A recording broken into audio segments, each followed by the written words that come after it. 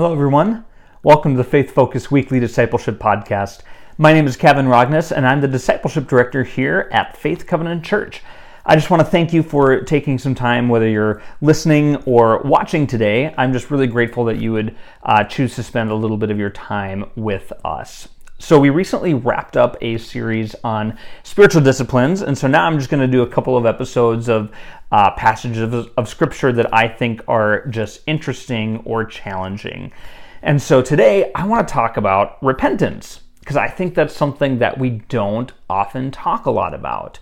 And there's a particular aspect of repentance that I find really interesting that has really been convicting to me over time and has really challenged me. And so I'm hoping that I can share this challenge with you and maybe even get some feedback from you on what you think about this. So as always, I encourage you to use my email address that is listed in the comments of the episode and let me know if you have any thoughts or questions about this. So, like I said, we're talking about repentance today, and so I'm just going to use a little bit of a resource to kind of tell us a little bit about what repentance is. So this is my trusty Bible dictionary. It's a very thick book, obviously.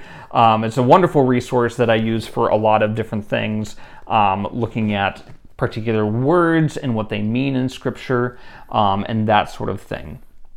So when I'm looking at the repentance subject here, what's interesting is that most of the references to repentance in the Old Testament use a Hebrew word that is shub, which means to turn, return back, restore, reverse, or bring back. And so that's mostly what we see when we have repentance in the Old Testament. It's this word shub that indicates a complete turning from one direction or one thing to another. So the idea with this is that a person is maybe pursuing sin in some way and they have turned away from God. And so to repent is to then turn back to God. It's to return to God, to reverse, to bring your allegiance back to God. Let me see. There's a couple other interesting pieces here. So a lot of the ways that the Old Testament expressed repentance in outward ways is through things like fasting and mourning, sometimes while sitting in dust or pouring ashes or dust upon one's head, rending garments, wearing sackcloth, and offering sacrifices. So there's a lot of ways that repentance happens. We do get a lot of descriptions in the Old Testament of repentance only becoming an outward thing. So those things I mentioned were sometimes just things that people did to act like they were repentant, but really they had not truly turned away. What God is hoping for with repentance is that we genuinely turn away with our whole selves, including our heart, so that we are truly turning back to God. Similarly, in the New Testament, the Greek words that are used for this are metaneo, or the cognate of noun metanoia. Most of these happen in Luke and Acts. So these terms are used to express the complete turnaround in one's way of life, including conversion, faith, and regeneration. So the New Testament, although it uses different words, since it's written in a different language with Greek, it uses similar concepts of turning completely around, a giant turnaround in someone's life. So when I read through the Bible, when I see repentance, I automatically think turning in a new direction, turning around, turning back to the way things were supposed to be with God. So with repentance, one thing that I've noticed over time is that Christians often think of repentance in terms of individual, or at least, let me rephrase. American Christians often think about repentance in terms of individual repentance, repenting for your own personal sins and the things that you personally have done. And that's a good thing. That is very necessary. We all need to be spending time in repentance, thinking about the things that we have done as individuals and repenting of that. I need to take time in my relationship with God to say, okay, I've been looking in this direction in some way, shape, or form, but God, I want to turn back to you and do things the way that things are supposed to be done. That is absolutely critical. However, America is a very individualistic culture. That in itself is not necessarily a bad thing. However, in our unique American Christianity, we often think that repentance is only individual. Again, individual repentance is important, but we're missing something when we think that repentance is only individual. Because America is such a highly individualized culture, we worry about our own choices, our own responsibility, all of those things. And yes, we should be aware of those things. However, there are biblical expressions of corporate or community repentance and corporate or community responsibilities. It's important for us to look at that. So to do that, I'm going to look at two passages, one in Nehemiah 8 and 9, and the other in Daniel 9. So both of these deal with Israel in a very interesting place in history. In both cases, in both texts, the country of Israel that had been God's chosen nation eventually went deeply astray. They had a civil war, kind of several civil wars that kind of stretched out over a long period of time, and kind of essentially became two nations, Israel in the north, Judah in the south. And then over time, both of those nations were conquered by outside parties. When these other nations conquered these outside parties, they essentially deported the Israelites to other places in the world and then imported other people into what had been Israel's territory. So that's a little bit of the context of what leads us to where we are today. The other thing to mention is that the reason that the Bible says that Israel and Judah were both conquered by the outside territories is that Israel and Judah had fallen astray from God's word. They began worshiping foreign gods, worshiping foreign idols, doing all sorts of horrible things that were contrary to the way that God had intended them to be. And so as a result, they lost their land, they lost their status as a nation, and they were deported into these other countries. Now, eventually, in time, some Israelites that were deported were able to come back to Israel and come back to Jerusalem and begin rebuilding. That's the story that we see in Nehemiah.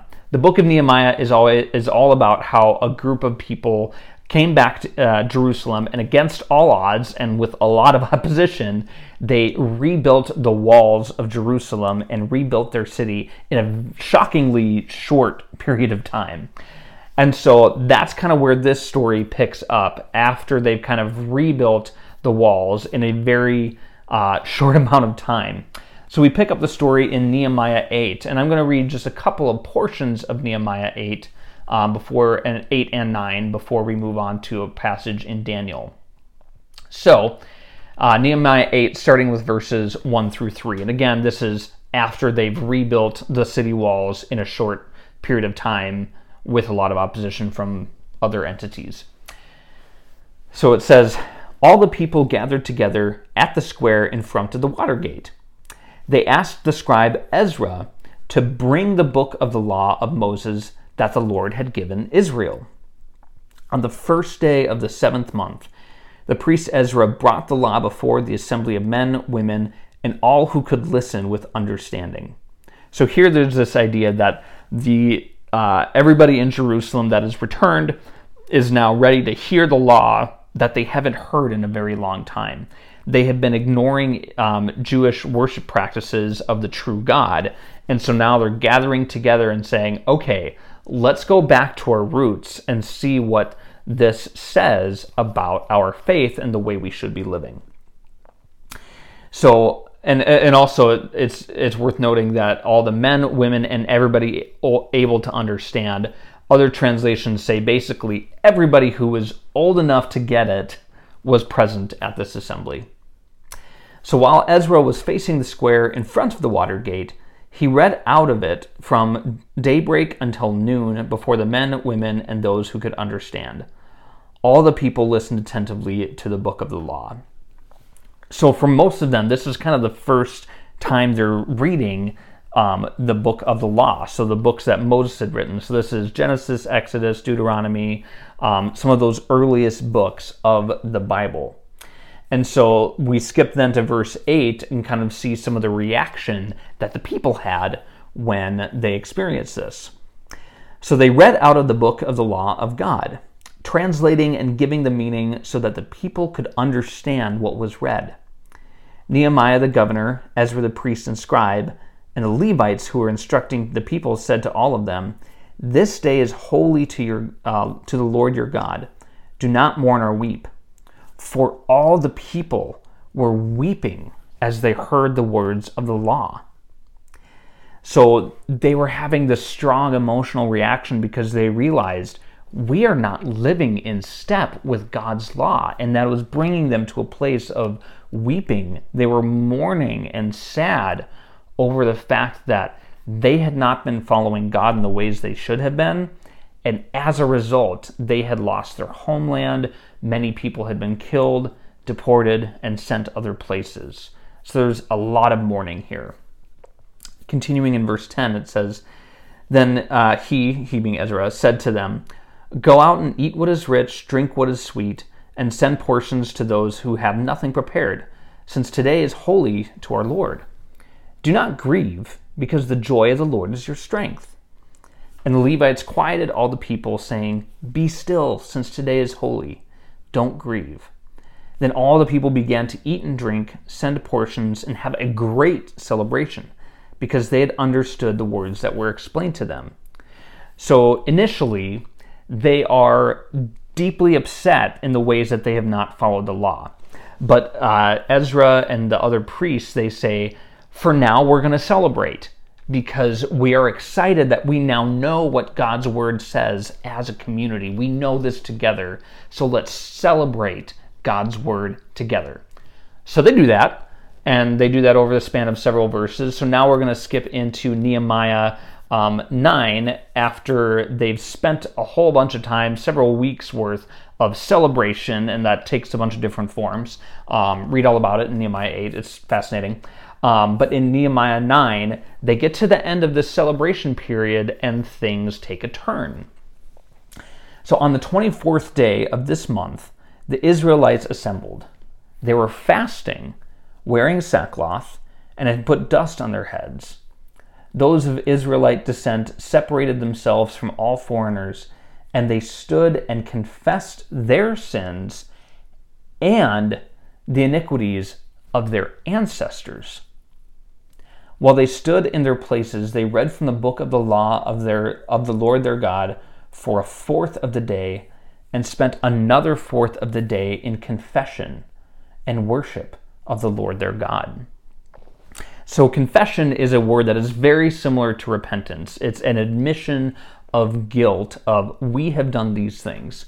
And I want to go back to what it says in verse 2 of verse 9, where it says they confessed their sins. So communally, as a community, they confessed the things that they personally had done in their present time, in their present generation, and the iniquities of their ancestors. They confess that, hey, our ancestors sinned. Our ancestors did all these things wrong that led us to this point here where we are facing struggles as a people. To me, that is very strange as an American who has been raised in a very individualistic society. As a country, as a country, but also as a church within America, we do not do this very much. We do not do confession of things that other people did. We like to say, oh, I was not a part of that. I don't need to confess that because I was not a part of that. Scripture gives us a very different example. Scripture gives us an example of people saying, I am a part of a country, I'm a part of a people group that has sinned today, yes, and we confess our role in that, but we also are confessing and repenting the sins of people past. Why is that theologically important? I think that's theologically important because it helps us realize the traditions that we are a part of. We can't change the present of today unless we know what led us to that point. And if there are problems of the past that led us to this point today that is lamentable, then we need to confess the sins of the past, even if they're not our sins. This is something that has deeply challenged me over the last several years, and I'm sure may challenge many of you, because many of us have grown up in this context where we take responsibility for our own actions and repent of our own actions, and yes, again, that is important. But there is also biblical precedent for acknowledging the ways that our ancestors and the culture that came before us has made or has had problems. Another example that we see that's really similar comes in Daniel 9. So Daniel is a very interesting book. Daniel was a Israelite priest that was living in Babylon. Like I said earlier, many of the Israelites had been, once their country was taken over, they were deported. One of the countries that they were deported into was Babylon. So during Israel's time in exile in Babylon, Daniel was a Jew who was very devout, a very devoted follower of the one true God. And he was just a phenomenal leader to his people that were living in exile.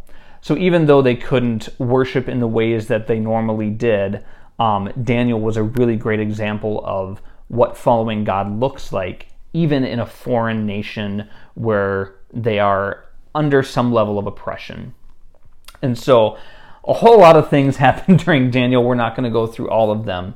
But in Daniel 9, there's an interesting passage where Daniel spends time in personal confession about sins that he was not a part of.